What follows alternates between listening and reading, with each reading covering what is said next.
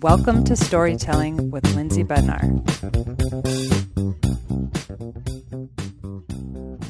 Hey! Hi. How are you? That's so good. Great to see you. Look at your pretty backdrop. Oh, yeah. Welcome to my office. I just had to move because the rain coming off the gutter is like insane in my office right now. So I might be moving to like a closet pretty soon because it's super loud. It's brutal outside. I know. So we'll just for now. No, I'm such an environment girl. And I was like, okay, if I'm going to spend so much time in here, I need to like set it up so I like it. Yeah, it's gorgeous. Thanks. You're welcome. So how are you? I'm so good. I'm doing such fun stuff and the boys are awesome and we're just having a blast. Yeah. I bet they love being in Minnesota and so cute. Mav getting to be on the hockey team. Like he manifested that whole thing. Without question. He knows that too. Like he can use those words. But yeah, without question. And I mean, our kids went from seeing grandma like 3 or 4 times a year to, every day. I mean, they're in cousin heaven and it's the best. I love it. That's so happy. Yeah, it's crazy that their generation, Garrison is a manifesting master too. And it's like when they just know how to create their reality and they don't have all these blocks that I feel like we did. They just came in way brighter and just ready to hit the ground running. Way brighter with a lot more empathy, and for our kids chose parents who could facilitate that, Right. And that aren't, wait, what are you talking about? Absolutely. Yeah. Yeah. You can do whatever it is that you choose to. I was going back thinking about like and I know I've told you the story before because I've definitely told Carl, but thinking about my first realization that like, oh, Brook is like made for the stage. And so, okay, to go back, I've known Brook since 6th grade and we were in public speaking class together our senior year. And for anybody who tunes in frequently or knows me, knows that public speaking has always been like a huge fear of mine. Ironic, I'm doing a podcast now, but very different. Look at you now. I've definitely grown some, but one-on-one conversations much different than being on a stage. But I remember you standing up there and I don't completely remember what the talk was about, but it was like I think it was an informative speech. But you got up like you had been doing this since utero. I was like, what? And I hadn't gone yet. So I knew I was going to have to follow you, if not that day, like another day, which just completely added to my anxiety about it. But I just remember sitting back in awe, like, oh my God, she's going to do this for a living. Well, thank you, first of all. And, I grew up in a radio station. So my dad owned radio stations when I was little. And I remember doing radio ads for companies like when I was in kindergarten. And he had this little step stool in the recording studio. And, the headphones were so big. So he duct taped a piece of foam on the headphones because otherwise they were like down here. And I just remember being like, my name is Brook Kirwin and I'm going to go to kindergarten this year. And if you're driving around, watch out for my bus, and like he would, obviously I couldn't read. So he would read me the words and then I would recite them into the microphone. And he would teach me things like, okay, you can't talk from your throat. You have to talk from your tummy, he would say. So like tighten your tummy and talk. Right. And these were all things. I mean, I was probably 6, 7 years old or however old you are. Right. And I remember I did a commercial for like a chicken company. So like chicken sandwiches and always like back to school commercials. And if I would not repeat the words exactly like he would say, he would make me do it again. So if I would add in things like, or so, or he's like, I didn't say so, let's do it again. And so I had no idea that he was training me to speak, but that's exactly what he was doing. That's incredible. And it speaks to how much we underestimate what our kids are capable of doing. I mean, there's a few accounts I follow on Instagram that show the kids really getting involved in cooking and prepping meals. Little kids using a step stool with big knives and things. And at first I was like, oh my God, but our kids are so sheltered now. You go back in time and these kids were working on farms. They were, doing all of those kinds of things. And now I feel like we are completely underestimating what they're capable of doing. And we are the ones that are holding them back. And I know I have been guilty of it time and time again. Me too. Out of protection, right? Out of coming from a space of you love them so much, you don't want to give them a giant knife. Right. But, in protecting, we sometimes enable, which is, holds them back. Yeah. Yeah. Absolutely. So yeah, thus became my love for speaking. Yeah. Yeah. So I feel like, I don't know if that was a required class in high school. I don't think it's one I would have signed up for. So unless you had to, right. Knowing me, I probably signed up because you signed up. Yeah. My friends That's are probably why I did. That's what I'm going to do. Yeah. Mm-hmm. Yeah. That's because it was like a huge group of us in the same class. I remember that much. Right. No, it's kind of like, how did you pick your major? My major was sports medicine. I love to watch sports and I was obsessed with ER. So ER's like vintage Grey's Anatomy, right? Yeah. So that was my master plan, how I picked my life path from TV. Like, what are you doing? So funny. But it led you down. It led me here. Yeah. Huh. Yep.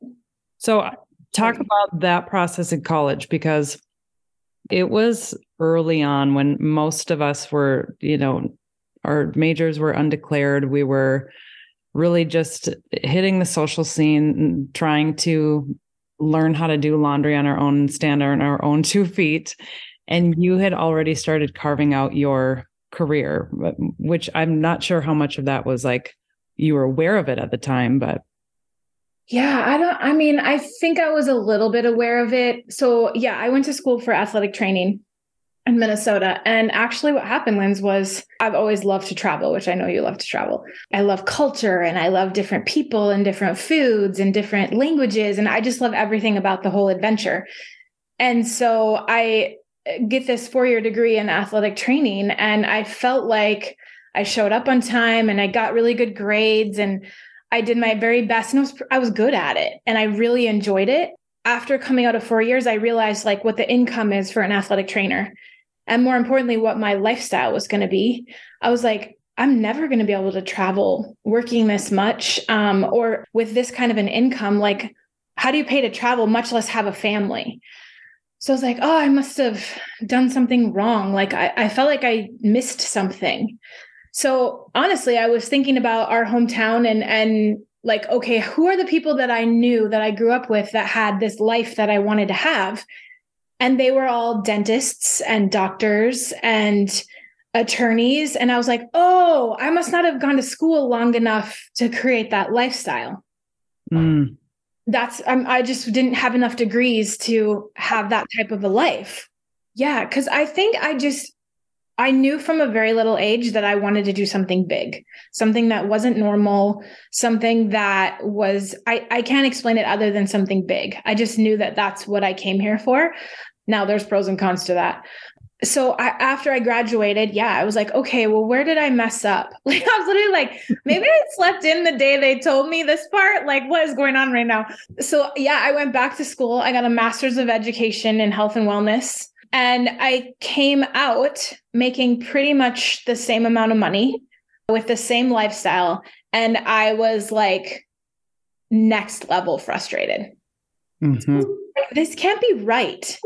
And not that there's anything wrong with that path. And honestly, I would never take a different path. I'm super grateful for all of the things that I did and the things that I learned. But I was like, I remember specifically walking down the hallway at the university and the athletic director walked past me. And in my mind, I was like, oh, this is the guy that like signs my checks. This is the guy that decides this and this and this about my life.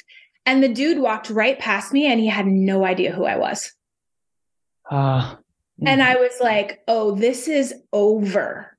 And so some people get sad, Linz, and I get like fire. Feisty, yeah. Like, I am spicy to the core. And I was like, all right, that's it. I'm doing my own thing. Like, never again will someone walk by me who makes my decisions on behalf of my life without knowing my name. Mm-hmm. And at that point, like, I was an entrepreneur. I don't know that I could explain that to you, but I just knew this is the last day that I won't be in control. Yeah. I mean, first of all, the amount of people who get to that point where they're like, oh, I knew I was going into something I wanted to do, but I didn't really know how that was going to show up financially or whatever. Yes. I mean, I didn't have that till so much later in life. And that's a lot of foresight for you at that age, because I think a lot of people, even into our 40s they're just trying to find something stable and something quote unquote safe. Yep. It's so true. And that works for some people. People create an awesome life in that space and they're very, very happy. And I love that for them. I just knew that wasn't me. I was like, I want to go places and do things and meet people. One of my big dreams was like, I want to have friends all over the world that I can fly and go visit. So I had this now, what we would call like a life's desire list. And I didn't know it was called that, but I've had that forever. And I just kept trying to put the pieces together. Like, how does this career get me this list of life's desires? I don't think it does. So I knew I was going to do something different. I just didn't know what it was. Okay. So you had finished your master's program at this point and realized, okay, this isn't the path that I've been on, is not where I want to go. So then what made the shift and what happened next?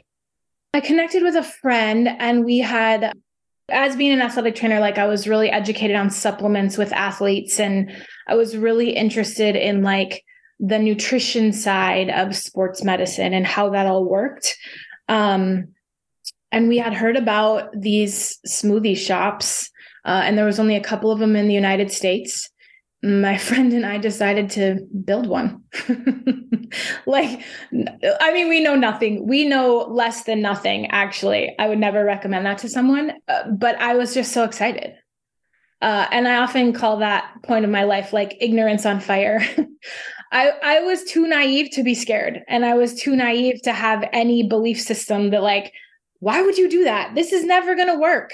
There's no way you can pull this off. Like, not one time did that come in my mind, because honestly, I didn't even have enough information to think that, which was a little bit of a protection thing at the time, right? But I remember calling my mom and being like, so I'm not going to use my master's degree. I'm actually going to make smoothies. And she was like, oh, you have lost your mind. Like, what are you talking about right now? But I've always been a little woo-woo, so they go with it. Mm-hmm. Well, and so many of us continue down a path. And even if we are like, oh, we get those flags like you had with that interaction with the director, and we just ignore them because what is on the other side, all of that unknown, is far too scary. But to your point, where you probably wouldn't have started had you known how little you knew. I think that's true for anybody who has risen to success. And the more people I connect with, the more they're like, I really didn't know what I was doing. And I think for so many people, when they are held back by the fear, they think everybody else has it figured out. But the secret is nobody does. And you learn through all the mistakes and the things that come along the way. Yes, absolutely. You learn by doing, right? So people often ask me like, do you have a book for that? I'm like, no, it's called experience. Mm-hmm. Just do it and you mess it up. And part of the reason I love having these conversations is hopefully the 28-year-old version of me is listening, right? And they're like, I'm like, go to the left. There's a storm coming. You know what I mean? Like, oh my gosh, because there's so much chaos in a lifestyle like that. And I always say, like, if you're going to swing for the fences, then you have to know you're not going to hit a home run every time. Mm-hmm. Right. And you have to be able to physically, emotionally, spiritually, mentally be able to handle the strikeouts. And if you can't do that, then you can't swing for the fences. Then you need to go with something that's a little more stable, a little bit calmer. Right. But the benefits, man, it's that rush, that excitement, it gets really addicting for me. Yeah, absolutely. Yeah. So, okay. So you told Carla you're gonna start doing smoothies. Oh, Carla, bless her. Yes. She humored you. Sort of. Yeah, sort of. So we started this little 500 square foot smoothie shop in Duluth, Minnesota. And I'm just telling you, I loved it. I was so happy and everyone loved us. And there were like lines out the door. And I was like, I'm going to do this for the rest of my life in this one spot. And people would come into this place and they're like, oh, do you have one of these in this town? And do you have one of these in this town? And one in this town. I was like, no. Like I didn't really pay attention to it.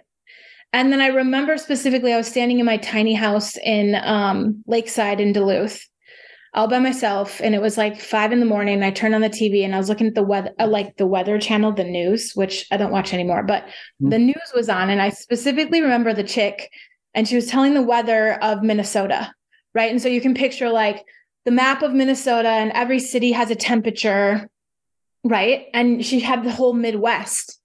And for some reason, it just clicked in my mind, like, if there's enough people in those places that want to know the weather, there must be enough people in those places that would want to drink smoothies.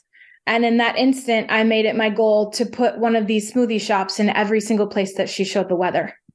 And so I drove to the gas station in Lakeside in Duluth, and I bought one of those like plastic maps. Do you know what I'm talking about? Like a gas station map? That we used to all have in our car. Yeah, exactly. Yeah. None of us can read. Right. So I hung it on the wall in my house and I put pins where like stick pins every place where she showed the weather. And I made it my mission to open one of our smoothie shops in every one of those places. And I just kind of went on that vision for the next, what is it, like almost 18 years now. Yeah, that you struggle to go anywhere that she showed that map without having at least one of those smoothie shops. It's kind of crazy. You know. Oh, so and were you doing this with your business partner, or was this something? Mm-hmm. Okay, so both of you. Yeah. At first we started working together a lot, and we were, and then it was kind of like you go this way and I'll go this way, and we'll do more of them. But I think one of my keys, Linz, was again pros and cons to everything. But I was focused to the point of obsession. Like I had no idea what else was going on in the world. Like there was a recession. So like, how do you build a business when there's a recession? There was like, all these things going on, and like people would get married and people would have babies and there would be bachelorette parties. And I had no concept that any of that was going on because I was just obsessed. Mm-hmm. Now, again, pros and cons to that mindset, but that's what it took at that time. Mm-hmm. Yeah. I remember at that time, that was when you were building your business, and it was at the time in our lives where you're exactly right. A lot of those things were happening, weddings, people were having babies, things. And so I didn't get to see you for a lot of that. Yeah. But you were building something really big. Yeah. And obviously you don't know what you don't know, right? So I think looking back, if I talked to that, 30-year-old girl, I would be like, hang on. You can do both. You can do this and that, and you can deposit here and still build. Like, I just didn't know. Mm-hmm. And, I have a mentor of mine that always says, like, you do the best that you can with the information that you have. And when you gain new information, you've earned the right to make a new choice. Mm. I love that because it's allowed me to live like with no regrets ever. Yeah. And because I can always look back and go, at that exact moment, I did the absolute best that I knew how with the information that I had. Yeah, absolutely. And then hindsight's 2020, right? And if we were to rewind the clock and do things differently, who's to say how differently your life would have turned out? And you are very happy in where you're at now. So, yeah, it's a great story. Yeah. So, okay. Well, you started to put different smoothie shops in the Midwest, and that was you were 28 at the time. I think so. I think I was, yeah. I've been doing it for like 18 years. So I was probably close to that. I'm 41. Mm-hmm. Okay. And then when did you expand outside of that? Because you moved to Colorado at some point and things started to go further.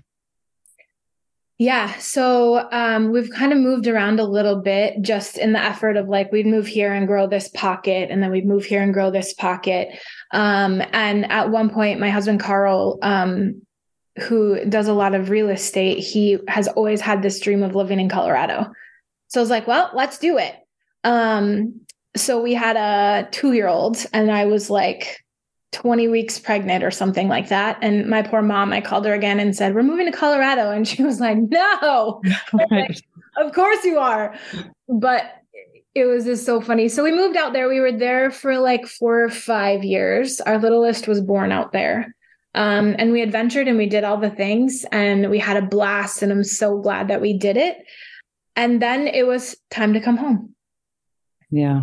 So time to come home to like family and community. And, you know, my kids got a taste of what it feels like to be on a hockey team where you know everybody. And, you know, it's just like, I loved growing up here. And so I just wanted them to have that same experience with their cousins and their auntie and, you know, that kind of stuff. Yeah. It's a magical place to grow up. Yeah. There's no question.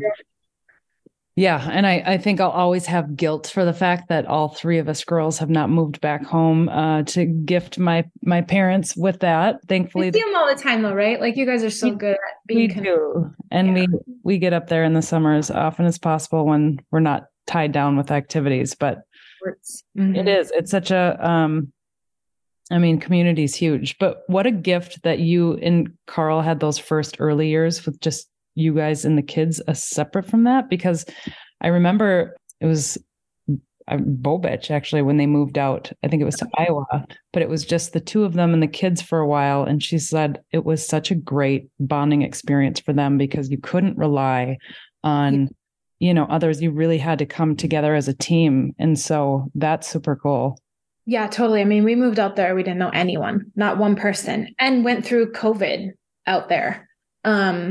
You know, and moved a few times and tried to figure out like business and schools and all the things. No, I totally agree. It was a great experience and we learned to rely on each other and we spent so much time together. And our kids were so little. So it really was perfect timing. Yeah.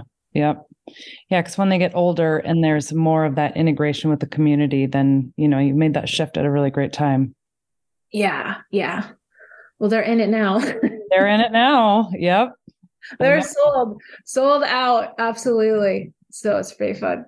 Yeah. It's a cool stage of life when your social life revolves around really being cheerleaders for like your favorite little humans in the entire world. It's just like, I'm trying to freeze time all the time because it's going to go by so quickly, but yeah, it's an awesome thing. I'm already getting the, like, even this morning I came out and I always call Mike as our 5-year-old and I call him the little one. Like, hi, little one. He goes, I am not little. It's like, oh, shoot. Sorry. Big boy. Yeah, I'm a big boy. You had built places in Minnesota. You'd built places out west. In addition to that, I saw you speaking on stages, not nationwide, but worldwide. So how did you get there? And I want you to talk about that experience. About speaking? Yeah. And the where it took you. Yeah. I think I intuitively knew that, like, you know, I always say like some people sing and some people paint, and this is my art. This is how, like, I can tell you a lot of times where I've stepped on a stage and then 90 minutes later got off and I don't actually even know what happened. I don't know what I said and I don't know what went on, but I was just so in flow and it just kind of downloads for me. And you know, I've really come to the point where it actually has nothing to do with me personally. It has to do with the message that I'm here to deliver and a message that helps people, whether that be through, you know, building businesses or coaching them on other things, mindset, you know, all these different things. It just kind of comes for me. And, you know, the 10,000 hour rule, I've had lots and lots of practices and I've had lots of things not go how they should have. But it's fun for me. And I some of my most joyful moments that as I look back are training on big stages or training little groups too. It's just, yeah. Well, you said a few things there. You said it felt like it was like downloaded. So I've talked about this on several previous podcast episodes as well. But for those of you listening, if you've ever had those moments where you feel like something just comes through you and it feels so like aligned and in tune with who you are, like I have no question that's our higher self, just like here, and it's a gift. And a lot of writers talk about that. I know when I've had certain situations where I sit down to write something and it comes through me, and you can go back to it later and like, oh, did I write that? Or did I actually say that? Those are those higher self downloads, which are amazing. And in addition to that, for you to find what is so aligned with your soul at such a young age also speaks to the importance of get out there and try everything. I just shared something on my story, I think it was last week, about this guy's advice from his mom. And it said, in your 20s, try everything. In your 30s, figure out what you're really good at. In your 40s, if you haven't already, really make money from that. The earlier we can all figure out and foster a way for our kids to figure out what lights them up, I mean, that is the goal, because when we're aligned with what we're innately good at, that is when money flows with these. It's when we feel just connected and fulfilled. Yeah. Yeah. There's so many times in this journey where like I had so much pressure, Linz, and it was so heavy and it wasn't fun. And, looking back, all those pressures and all those feelings were self-inflicted.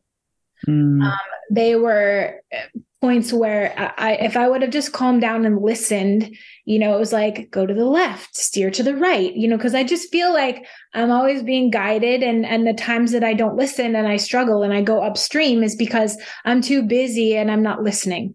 Yeah. Right. Where if I would just calm down, the downstream energy is very obvious and it's very present. And I think it's like that for everyone, not just me. And so, yeah, for me, that's my situation. And then how you bring that into parenting is so interesting because I've got two children that are polar opposites, both as brilliant and hilarious. And so I'm always like, my job is to not push them in one direction. I believe that they came with a purpose, and my job is to just facilitate and foster whatever direction they go into the best of my ability. And, Carl and I had a conversation before our oldest was born, and it's like, okay, if we could give this child one thing, what would it be? And we agreed on confidence. If we can teach him confidence, he will have the confidence to go after what he wants, the confidence to set a goal, the confidence to have friends, to have conversations. Like, it is the foundation of everything. And I think I work with and speak to so many adults who don't have confidence in themselves and therefore confidence in anything that they're doing. So I was like, okay, if we can just teach them that they can do anything from there. Mm-hmm. Yeah. What have you found to be like strategies or tools or practices that have helped build confidence within your kids? Because, I think for so many of us, we have people just automatically go to like words of affirmation or sharing words, which I think is important for sure. And in the way that you speak to your kids and reiterating that they're capable of doing anything. But there are a lot of like practical things that can give them confidence. So what kinds of things have you guys done to facilitate building those confidence levels? Well, the first thing is like, I think confidence is a trained skill. Right. So I think you can train confidence into someone, and you can also train confidence out of someone. And there's so many examples of that in the world. And more often than not, when you see adults that lack confidence, because life circumstances have trained confidence out of them. So to me, it's a muscle. It's a muscle that you can build over time, over and over again. And so a few of the things that we do is like, just like you would work out every day or you would lift weights every day to build this muscle. you have to build the muscle of confidence. And you do that by identifying your wins daily. Like, tell me somewhere where you were awesome today. Tell me something that you did that was really great today. And you hear them speak it in their cute little 7-year-old way. It's like, I helped Tommy who was crying on the playground. I mean, they're so cute, right? Mm-hmm. And I'll be like, good, that's a win. Let's talk about that. Let's celebrate that. And you can physically see their posture change, and they get a big smile on their face, and they kind of start to giggle like, oh, I am awesome. You know what I mean? And they get so excited. And so we really try to extract out the wins. Listen, it is the same conversation, whether I'm talking to a 7-year-old or a 47-year-old. Mm. They have the same physical reaction. And so I do this intentionally, we can talk about this, but I do this intentionally with adults too, is pick out their wins and celebrate them. And it's really interesting to watch how they react. Okay. So that's the first one, is picking out wins. The second one is we practice gratitude. And we do this, some people sit down at dinner, for example, and they'll say a prayer, and that's awesome. And what we do is we'll sit down at the table for dinner. We'll say, I'm so grateful for, and they have to list 3 or 4 things that they're grateful for today. And they're, again, hilarious. So grateful to sit by mommy and not my brother. I'm so, I'm so grateful that I scored 3 goals in soccer, and then I'm always like, and we're thankful for healthy bodies, and we're, I try to steer it a little bit, but I just think those things, practicing gratitude, recognizing when people are winning, it builds their confidence. Absolutely. Yeah. I love that so much. And I think people underestimate the power of gratitude. And I know it's a buzzword, and people talk about it a lot, but the actual application of it, we get lost in, because it's so easy to look at things that may have went wrong, or the worst part of the day is kind of that thing that sticks out. Yeah. And I talked about this after my TV interview. And for a while on the ride home, I found myself hanging on when I screwed up a statistic, and the one thing I wish I could have gone back and redid.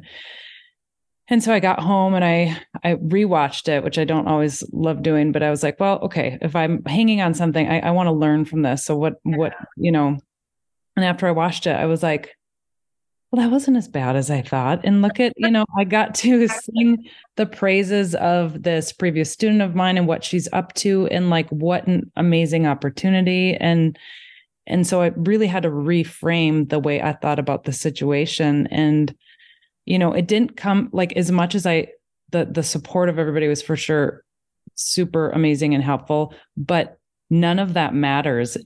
That external validation matters if inside you're not actually feeling it. Yeah. What's crazy is I think my dad taught me so much about self-confidence when I was little, and I had no idea. So we would go to the mall, and my sister and my mom would be shopping, and him and I would be painfully bored. So I would sit there, and he would say, out of all these people in here, I love you the most. And I would be like, even more than that guy? And he'd be like, yeah. And even more than that guy? And yeah. And he'd be like, in fact, I am the founding member of the Brook Kirwin fan club. So I legit thought there was a fan club that people got tickets for. Because of course I did, didn't I? The Mickey Mouse Club. That's what I thought it was. People would buy memberships to the Brook Kirwin fan club. And so I remember being in high school, and I came home from something, and I was crying, and my boyfriend was a mess, and I was so epically dramatic. Mm-hmm. And I was just telling him this big sob story, and he looks at me and he goes, well, do you want to know the reason that happened to you? And I was like, because of this person and this person, I just go off. And he goes, no, that happened to you because you're not even a member of your own fan club. So you have to be the founding member of your own fan club, meaning you have to love yourself, right? And be a member of your own fan club before you can expect anyone else to sign up. But you're expecting all these other people to love you and be so excited for you, and you don't even love yourself. Mm. And so I was like, oh, that's how that works. So it's interesting to see in a lot of situations where I felt unworthy, or people don't like me or whatever, I always have to go internal and be like, there's something yucky about myself. Mm-hmm. Right. And if you can, it's how you look or how you feel or how you like, there's always something like that. It's not everybody else. It's an internal thing. Yeah. And as soon as you're internally good, then everyone else kind of comes around a little bit, which is 1,000,000%. And identifying your triggers is so important in that process. And when you see that something's bothering you, like, a lot of people talk about how social media is a highlight reel, right? And it's this pain point in people to log into social media and to see people living these beautifully happy lives. And sure, there are some people who inauthentically construct that and it's not real. However, there are many people who are out there sharing their wins, living very cool, happy lives. And I love seeing that. Yes. And when I hear people talk about like the moans and groans of the highlight reels of social media, I'm like, oh, you have no idea that that's because you're feeling lack inside.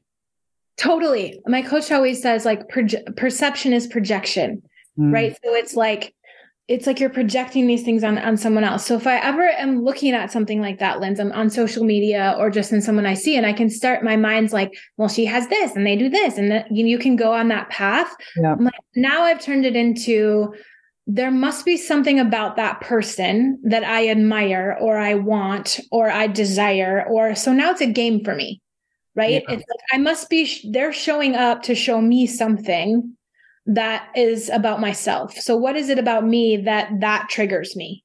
Mm-hmm. Right. Or like, why can't you just be happy for that person? Or why? So I've really practiced this physically in that I cheer for people on purpose.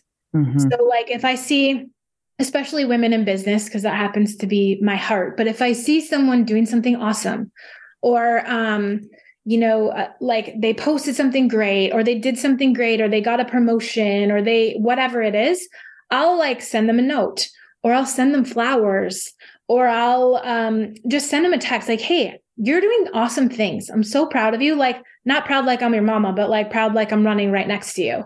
I've had a few people very close to me where once they were starting to step into their like authentic self and really start to find success in that, the people who were showing not even a lack of support, but like a question of like, what are they doing? Those are the same people who very blatantly felt some sort of competition in that, in that same field. And what it all comes back to is whether or not we have a scarcity mindset or an abundance mindset. And there is enough for everybody. Yes. And if you don't believe that, if you feel like somebody else's success or happiness is taking away from yours, then there's a lot of inner work to be done there. But yeah, and for sure, I have fallen to that scarcity mindset before, and I've had to catch myself. Yes. Where I have watched an author's success or something else, and I'm like, oh man, I'm not doing enough, or I'm not whatever. And then it's like, okay, actually, let's utilize this to show how I'm really feeling about it, what I'm feeling about myself. Make sure I let them know how amazing they're doing. It can either tear a person down or it can inspire them. And once you make that shift of like looking at it like, just because they're doing it doesn't mean that I can't. It actually means I can do that too. And if people came from that perspective, it would really shift things. And I think more people would execute on ideas. Yeah. Right? I think the number one reason why, let's just go women specifically, right? Like women don't execute on amazing ideas they have is for fear of what other people will think. Mm-hmm. For fear of creating a distance between them and their spouse, them and their family, them and their friends. You know what I mean? I just read an article the other day that was talking about CEO women, and it really talked about like the number one thing that CEO women desire is a tribe of women who speak, act, and think in direct correlation with themselves, right? So that when I go into this group, I don't have to like, for lack of a better term, dumb it down so that I fit in, right? Like I don't want to be too spectacular, so I'm going to come down a little bit. And then when I go in this group, I have to be another person right? Then that tends to be the feeling, instead of like, this is me. Mm-hmm. This is what I got. Listen, I have worked really hard to be this girl, and not perfect in any moment, but I, of all things, I trust me. And I know that I do my absolute best that I possibly can with the information that I have at this moment. Yeah. Yeah. Right? I'm sure if you and I have this conversation in 10 years, Linz, we'll have a completely different perspective. But the ability to be awesome and be okay with it and be celebrated for it, right? Like I've been in so many situations where it's like, oh, I don't want to tell people this about me, or I don't want to be too loud on social media, or I don't want to share this, because, you know, there's a lot of that and everyone feels like that. But the reality of the situation is no one woke up this morning wondering what Brooke was going to do, right? Like everyone woke up trying to find a snack for their kid and looking for their left mitten and all those types of things. And so it's like, why do you care? Right. I just saw something the other day that said, you know, Queen Elizabeth has been passed now for, I don't know, it's almost 6 months. And she had over like, I don't know, 70% of the wealth of, I don't know if it was that area or the whole world or whatever it is. Again, statistics, not my thing. But needless to say, extremely wealthy, extremely influential. Yeah. And how many people are talking about her on a day-to-day basis right now? And so if we are living our lives by the fear of what people are saying about us, I mean, yes.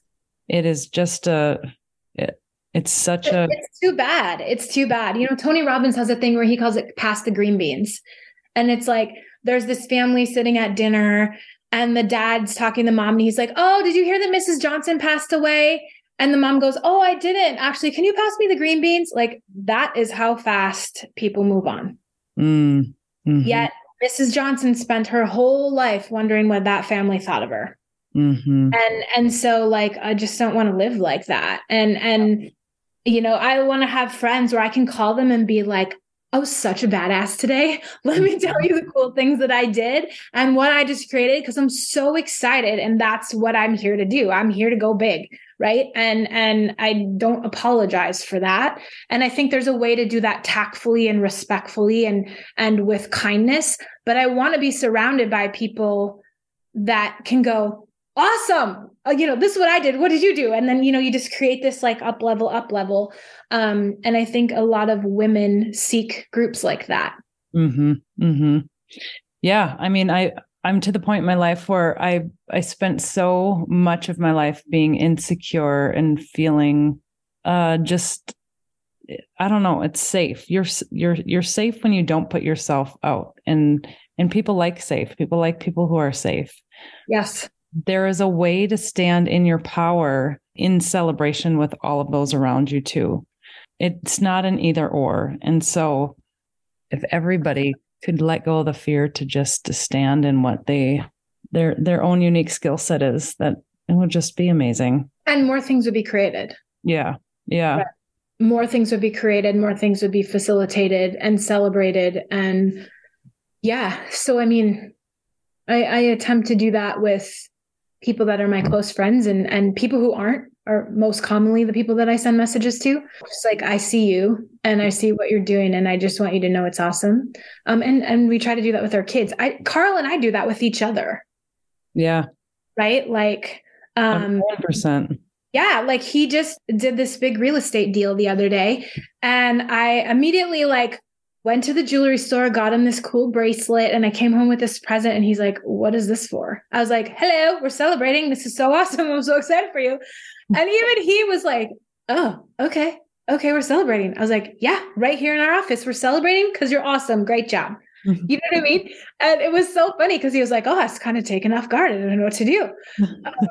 And so I was like, okay, that means we need to do more of this because you can get caught in the rat race, especially, you know, achiever personality of like, what's next? What's next? What's next? Yeah. And there has been so many times in my life where I wish I would have just stopped and celebrated like, hey, that was good. Great job.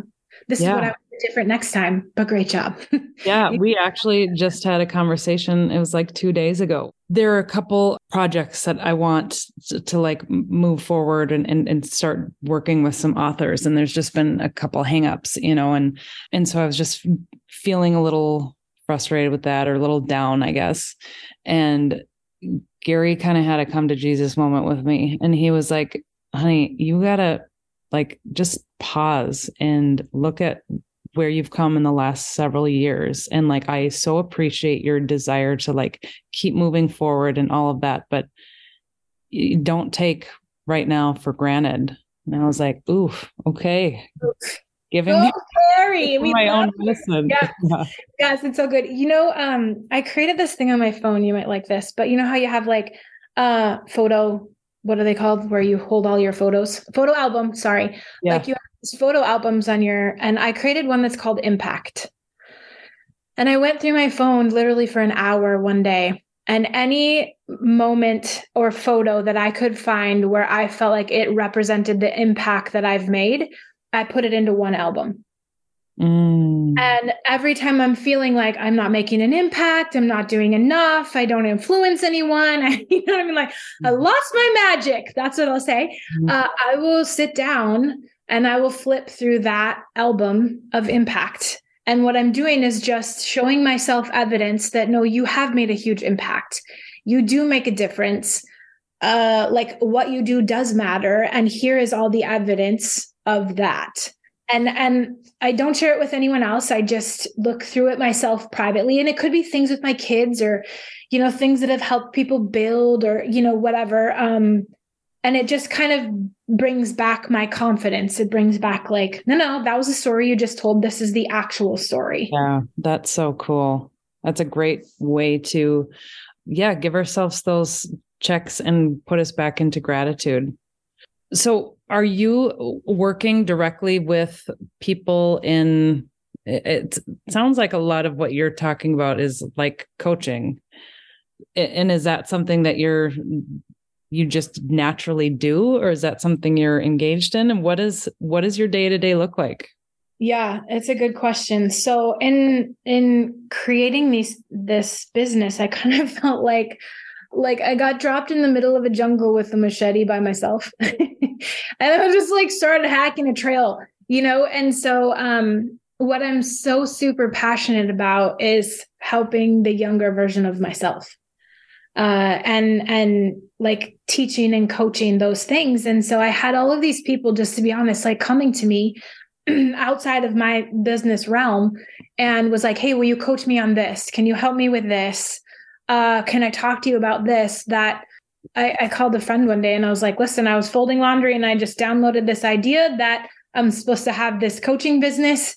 And honestly, again, just kind of started based out of, what I call the producer's paradigm, which is like producing from a space of joy. And it's really fun for me. And I enjoy it. I love to see people win. I love to see people execute on ideas. And so that's kind of a lot of what I do now.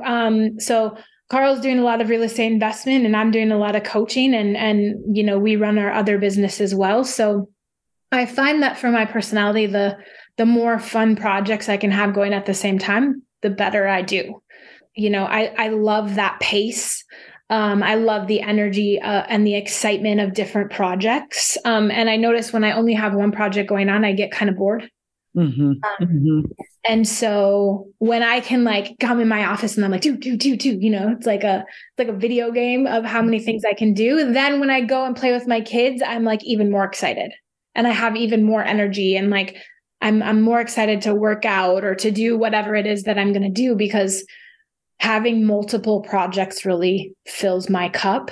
And coaching if you would ask me 5 years if I was going to do that 5 years ago, I would have like laughed at you. Like you are a crazy person, but it just kind of naturally happened and people were coming to me and that's just sort of what's evolved. That's awesome. And you do this virtually? Yes. Yep. We do it virtually. Is it one-on-one or with groups?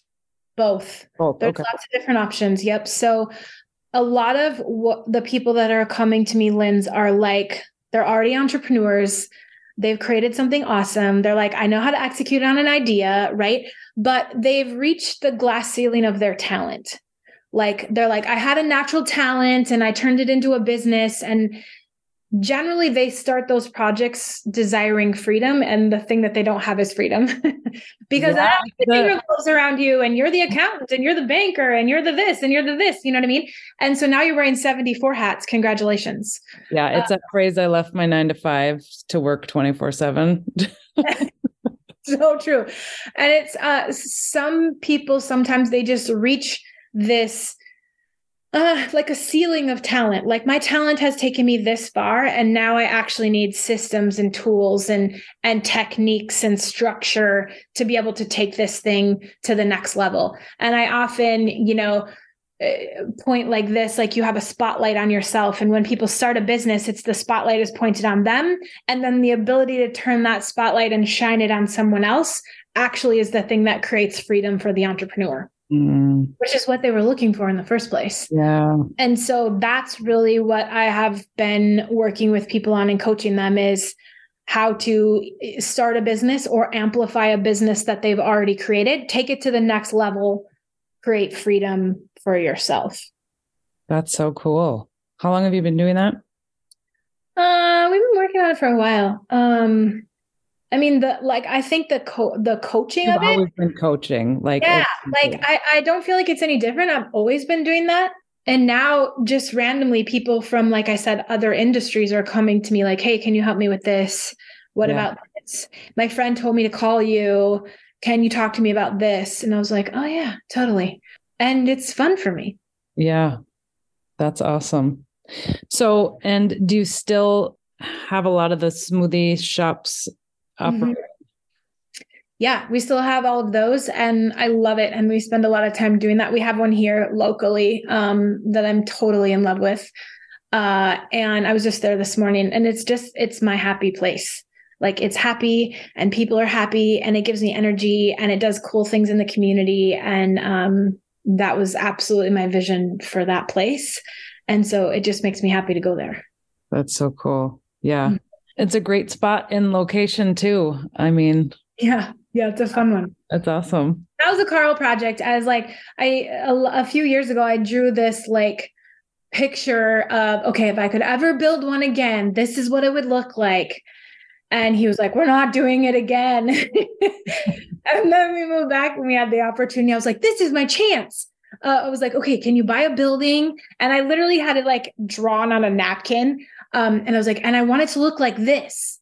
And so he bought the building and, contracted all these people and brought my napkin to life. And that's what it looks like today. And he kept coming to me through the process. Like, I think we could do this instead. I was like, yo, stick with the napkin. Like, it's a very clear vision in my head. Just do that. Awesome. So funny. But yeah, so that's been the one in my mind for a long time. It's cool to come to life. So cool. I wanted to ask you about, you had talked about your dad and the lessons he instilled several times. And I want you to share the story of, he passed when we were young, 19. 20, yeah. Mm-hmm. 20, yeah. And I know you've had some amazing like instances after he's passed. And so I wanted you to share that too. Yeah. So he passed, Lynn's, on my 20th birthday, actually. So we would have been like sophomores in college, I think. It's such a good story now. And I know that sounds funny to say, but like, I feel like for the first half of my life, so I'm 41 now. So what's interesting is like, I've lived as much of my life without him as with him. I really am pretty good at talking about this usually. So it's like you're first of all, that's a hard age, right? Like, what sophomore girl in college has anything together? You know what I mean? I was like such a hot mess. Just like, you're trying to figure it out, and who are your friends and where do you live? And so there's already like just so much uncertainty in life. And I remember talking to him, and he loved my birthday, like loved it. And we were best buddies. Mm-hmm. Sorry. Like, your dad and your best friend and your mentor all like wrapped into one human being. And you go from this, like, I'm a superhero because my daddy protects me, to like, I'm the most vulnerable human being on the planet in the snap of a finger. And I remember talking to him the day before, and I was just like, he's like, please come home for your birthday. Like, I'll do anything, just come home for your birthday. And I was like, no, I'm gonna party with my friends, right? And my boyfriend was gonna have a party for me, and I was so excited. Well, I didn't tell my dad, but I was gonna drive home and surprise him. So that night, my boyfriend had a big party for me, and it was great. And I woke up the next morning, ran back to my apartment, and I was grabbing my stuff to head home to go see my dad for my birthday. And that's when my mom called me. And so I was like, I just think it's this interesting dynamic, right? Is like, you want to talk about confidence. Like, I was like, you don't want to mess with me because of my dad, right? Like, he was a protector. And I think when you're this age, everyone thinks their parents are superheroes, right? So there was that. And then I kind of went on this streak lens where it was like, I couldn't really figure out my life. And I was just like spinning, and I was so sad, and I was so mad, like anger 7 levels deep, right? And just like, you left me, and how could you leave me? And now, like, I just had all of that kind of stuff. And I just felt like I made so many decisions in that period of my life that I would have never made had he been standing there, because he would have been like, no, don't do that. You know what I mean? Like, and I was like, I'm never going to become who I'm supposed to be because I'm making all these mistakes because you are not here to tell me what to do, was really like my thing. When, as I look back on it now, I never would have become who I am today with him here, because he was a protector, but that was an enabling thing for me. Right. And I had to be able to like go through the forest by myself. And that's also a story that I created, was like, I'm by myself. Like, no, listen, I'm surrounded by amazing family and amazing friends, and never, ever have I been by myself. Right. But that's what it felt like in that time frame as I kind of move forward. And I also think that, like, through the business journey, I missed him because I wanted to call him and I wanted him to cheer for me. Yeah. Like, the founder of the Brook Kirwin fan club. Yeah. Like, you lose the founder of your fan club. Like, that's a serious thing, and so I kind of went on this journey lens at a very young age of like what you and I would call the woo-woo trail, right? Of like, that can't be right. Like, he wouldn't have left me. Like, he wouldn't have just disappeared. Like, I refuse to believe that that's the option. And for me, honestly, I just needed to know that I could still talk to him. And so I started doing a lot of readings and a lot of astrology stuff, and reading a lot of books about spirit guides and that kind of thing. And that then I kind of started to be like, oh, I mean, as you can see, like, it's still sad, right? Like we miss him, but we've done so many awesome things, and I don't think he's missed a minute of it, and I can hear him. I can, for me, it's a smell. Yeah. And I didn't identify that for a long time, but my dad used to smoke these really huge, like, stogies, like big cigars, and he would ship them in from Mexico, like this one certain kind of cigar. And it doesn't happen to me often, but probably 3 or 4 times throughout my life, I'll be like, I was standing on the sidewalk in front of my college apartment, and the whole place will just smelled like cigar smoke. And at first I was like, that's weird. But then as I got older, I was like, oh, that's how that works. I get it, and now have grown and understood that, like, this is how it works. And I literally give him a checklist. Like, here's what I would like to know. If you could download these things into my mind, that would really help me out. I know you're not really doing anything else, so take on this project for me. And that, it's funny for me now. And that's honestly how I treat it. And my kids talk about him all the time, and they know who he is, and they know where I learned a lot of things. And, I also think that sometimes when people pass away, we tend to like pedestal them. We put them on a pedestal and we make them seem like they were the perfect person, right? So as I become a parent and adult, I'm very clear that my dad wasn't a perfect person, and that when you're little, your daddy is perfect for you, but actually he was a human being and he struggled with these certain things, which is why he taught me. And where he identified a weakness in himself, he taught me to be strong in those areas. Right. And I've been able to put a lot of those pieces together as to why he said certain things. And as I look back, he would teach me things, Lindsay, and he would verbally say, I'm not going to be here for very long, so you need to get this. And I remember saying, can you stop saying that? Like, you're freaking me out. Quit saying that. And then he would just go on to the next thing. And that happened to me a lot. And I never really understood it. Like, there's so many things about him that I had no idea he was teaching me things until now I'm old, right? And now I'm like, oh, that's what that meant. That was pretty smart. You know what I mean? Like, I remember driving. Like, he was teaching me how to drive in the L&M parking lot. And we went to like pull out onto the highway. And before we pulled out, he goes, listen, you either go or you stay, but you don't go halfway out there. He goes, he who hesitates is lost. And you have to believe in yourself enough that if you say stay, then you stay and you don't question it. And if you say go, you better go and not hesitate. Because where people get in crashes is they go out halfway in the road and then they go, oh, no, I shouldn't have gone. And then they stop and then they get smacked by another car. Right. So he was like, you have to believe enough in yourself to either stay and be okay with it or go. He would say, like, go to beat hell. Like, don't hesitate. And I was like, okay, Dad, you're so annoying. Like, like just so much sauce.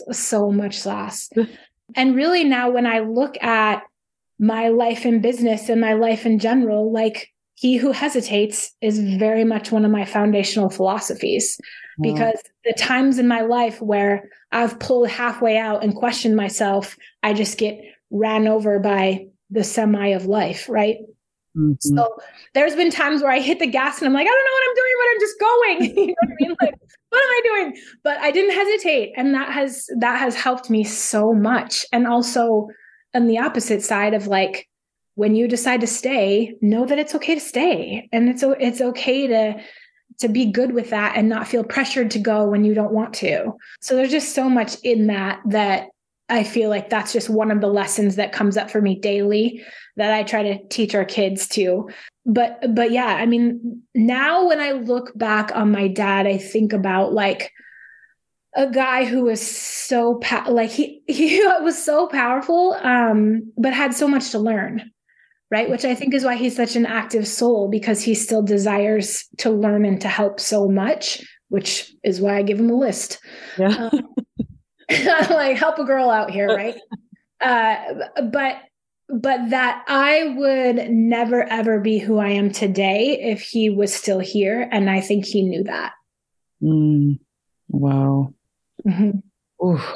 Your dad was a force. There's no question. And there's so much of exactly why I wanted you to talk about this, is because there's so much wisdom he imparted on you in the first 20 years of your life. And it's, yeah, I think about it as a parent all the time. Like, what are those little nuggets, those like digestible, powerful things that I can just teach them to carry on with them forever?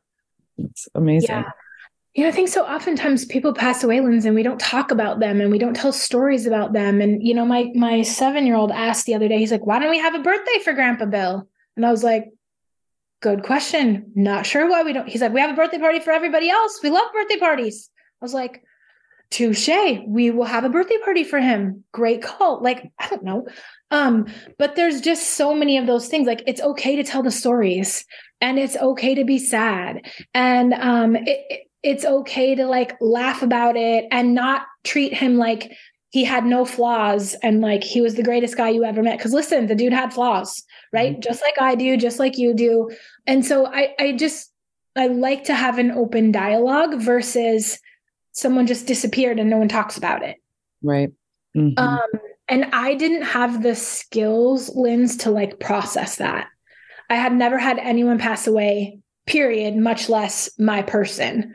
Right. Yeah. And so it was just like, I just wanted to, I wanted to tell stories and I wanted to hear stories, and there's just so much healing in that. And I think that can be awkward sometimes for people. Like they just don't want to talk about it.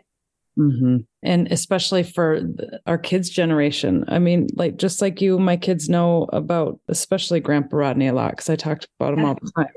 But there's so much that gets passed down in our lineage through, you look at epigenetics and what gets passed down in DNA. And so just like we study history, so we don't repeat mistakes or so we can do better, we've got to be talking about all of that in the same way in our lineage. Sure. And then I think it also gives permission to people, like people mess up.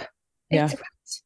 You're going to do some great things in your life, and you're going to do some things that are like, oh boy, that was not so good. You know what I mean? And everyone has that. And if you can't laugh and move forward, then like you're not doing it right, and you're not hanging out with the right people. Right. I also want to have someone where I can call and be like, hey, I did something brilliant. And oh, by the way, this is the other thing that I did. Don't tell anyone. Yeah, right. You know what I mean? Yes, I need to get this off my chest. I messed up. Yeah, totally. There's so much of your story that I'm so glad you were able to bring forward, of wisdom and learning from experience and taking chances and not being afraid to go big and not dimming our lights, being every part of who we truly are, because that's who we came here to be. And so we're going to have this internal struggle if we hinder that in any way. Yeah. And, I try to focus on like studying myself and like understanding, okay, what am I really good at? I recently hired someone to help me figure out what I'm really, really good at. Like, what are my strengths? Where am I really strong and talented and gifted? And vice versa. Where do I keep making the same mistakes over and over? I have the same habits over and over. It's like there are a lot of those areas too in my life that I've really been able to identify. And then for me, I just try to stay like at least 80% of my time in that strength zone. Yeah. It'll be like, Carl will be like, can you pick up your clothes in the closet? And I'm like, no, I can't. And I'm actually not working on that. I'm totally okay. Here's the list of things I'm working on. Picking up my clothes in the closet is not on the list, and I'm totally great with it. And he's like, okay, you have officially lost it. I'm going to try that with Garrett, see if that works. Yeah. I'd be happy to share with you all the things I am working on. Picking up my clothes in the closet is actually not on the list. I'm great with it. Yeah, that must not be on my list either, because our closet, a couple of my close girlfriends in the neighborhood, I sent a video of the closet and they were like, girl, we will come over and help organize. Like, not okay. And I was like, I know. Yeah. But let me tell you all the cool stuff I did. Right. Yeah. So that I tried to distract him with that. Mm-hmm. It doesn't usually work, but it's fine. Yeah. But I do think the ability to like study yourself and, that what I've learned is like a lot of the answers to the questions that I have been answered with a journal in a quiet room by myself. I've solved a lot of problems and answered a lot of questions about myself just by journaling. And I can't possibly write anything else down. And then I go back and look at it and I read through like, where do I see common threads and commonalities and things that are brilliant and great thoughts and great ideas are all extracted from those journals. I often think that, people are busy. We've got kids and we've got jobs and we've got relationships. And oh, by the way, you're supposed to have these friends that you're supposed to deposit into. And like, there's so much going on that, oh, now Brooke, you're telling me now I have to go study myself. But what I'm saying is that when I have studied myself, it has enriched all of these other relationships that I have. Mm-hmm. And so the success of my business has really been, I call it the human factor. I study humans, right? So without leadership and without humans, there is no business. And that study of human beings has come from studying myself first. here's my habits and tactics and gifts. And therefore then I can identify and extract them in other people. But until you're willing to sit in the room by yourself with a journal, it had to start there for me.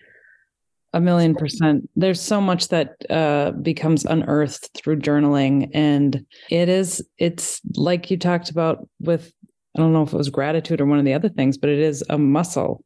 And so you can very easily, it can be atrophied if you get out of it and you're not doing it. But the more you do it, the stronger it gets and the more ideas flow in. And your self-awareness, your ability to find the good, which, if we don't consciously look for the good, the bad's going to pop out real blaringly loud and quick. For sure. Whether in yourself or in other people or in your spouse or in your job. I mean, the reason this is so pivotal is because you can apply it to any aspect of your life. Yeah. And that's where it's been so helpful for me. But I get the whole, I'm too busy to do that. And as women, the last thing on our list is usually ourselves. And so it's I could achieve, psycho achieve over here in this category and help these people, but you want me to spend time on myself and journal instead. And for so long, I just wasn't willing to do that.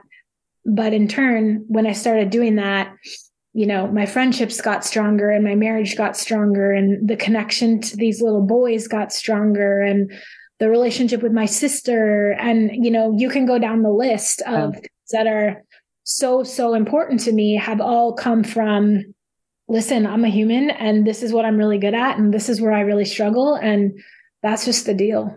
Yeah. Yeah. And the more you are doing that and raising your vibration, the people around you, it really starts to raise the vibration of people around you, because we are the 3-5 people we spend the most time with. And for sure. For sure. It either raises, and oftentimes what I find is if people aren't attracted to that vibration ones, they just kind of naturally disappear. Yes. Because either I make them uncomfortable or they make me uncomfortable, or there's just not a connection. So if you're not at the same vibration with people, they just have a tendency to dissolve gently out of your life, and to be okay with that too. And that means just like they dissolve, more new people, different people will be attracted in. And sometimes there's a grieving period with that, because essentially you can grieve a loss of your previous self too. And then,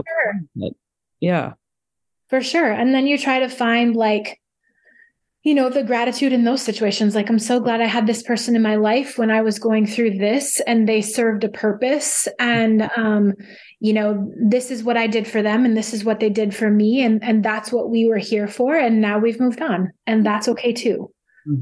Yeah. And then, the law of the vacuum is now you've created space to attract something new, something different, something that is a better fit at this point. So many good nuggets. Okay. So, how can people best connect with you? Of course, we'll put this in the notes. Yeah. So, you can connect with me on social. IG is brook.kirwin. You can send me a message there, or Facebook as well, whatever, platform you love. And then also we have our coaching company is called Empire Chicks who just help people build big empires. And the website is, on there as well. So empirechicks.com. So awesome. You're the best. This was so much fun. I love you dearly. I could continue talking for hours, but we'll do this again. And thank you. Thank you for having me. Thank you for doing awesome things. I'm so proud of you. And I'm always cheering. You know that. I cheer often for you. Of and course. Send you messages. Likewise. But it's so fun to watch and create, and I can't wait to see what happens. Yeah. And speaking to, you are incredibly supportive, and I really want to thank you for that, because it means a lot. So awesome. Thank you. Yeah. Keep it rolling. See you soon. Okay. Sounds great. Bye. Bye.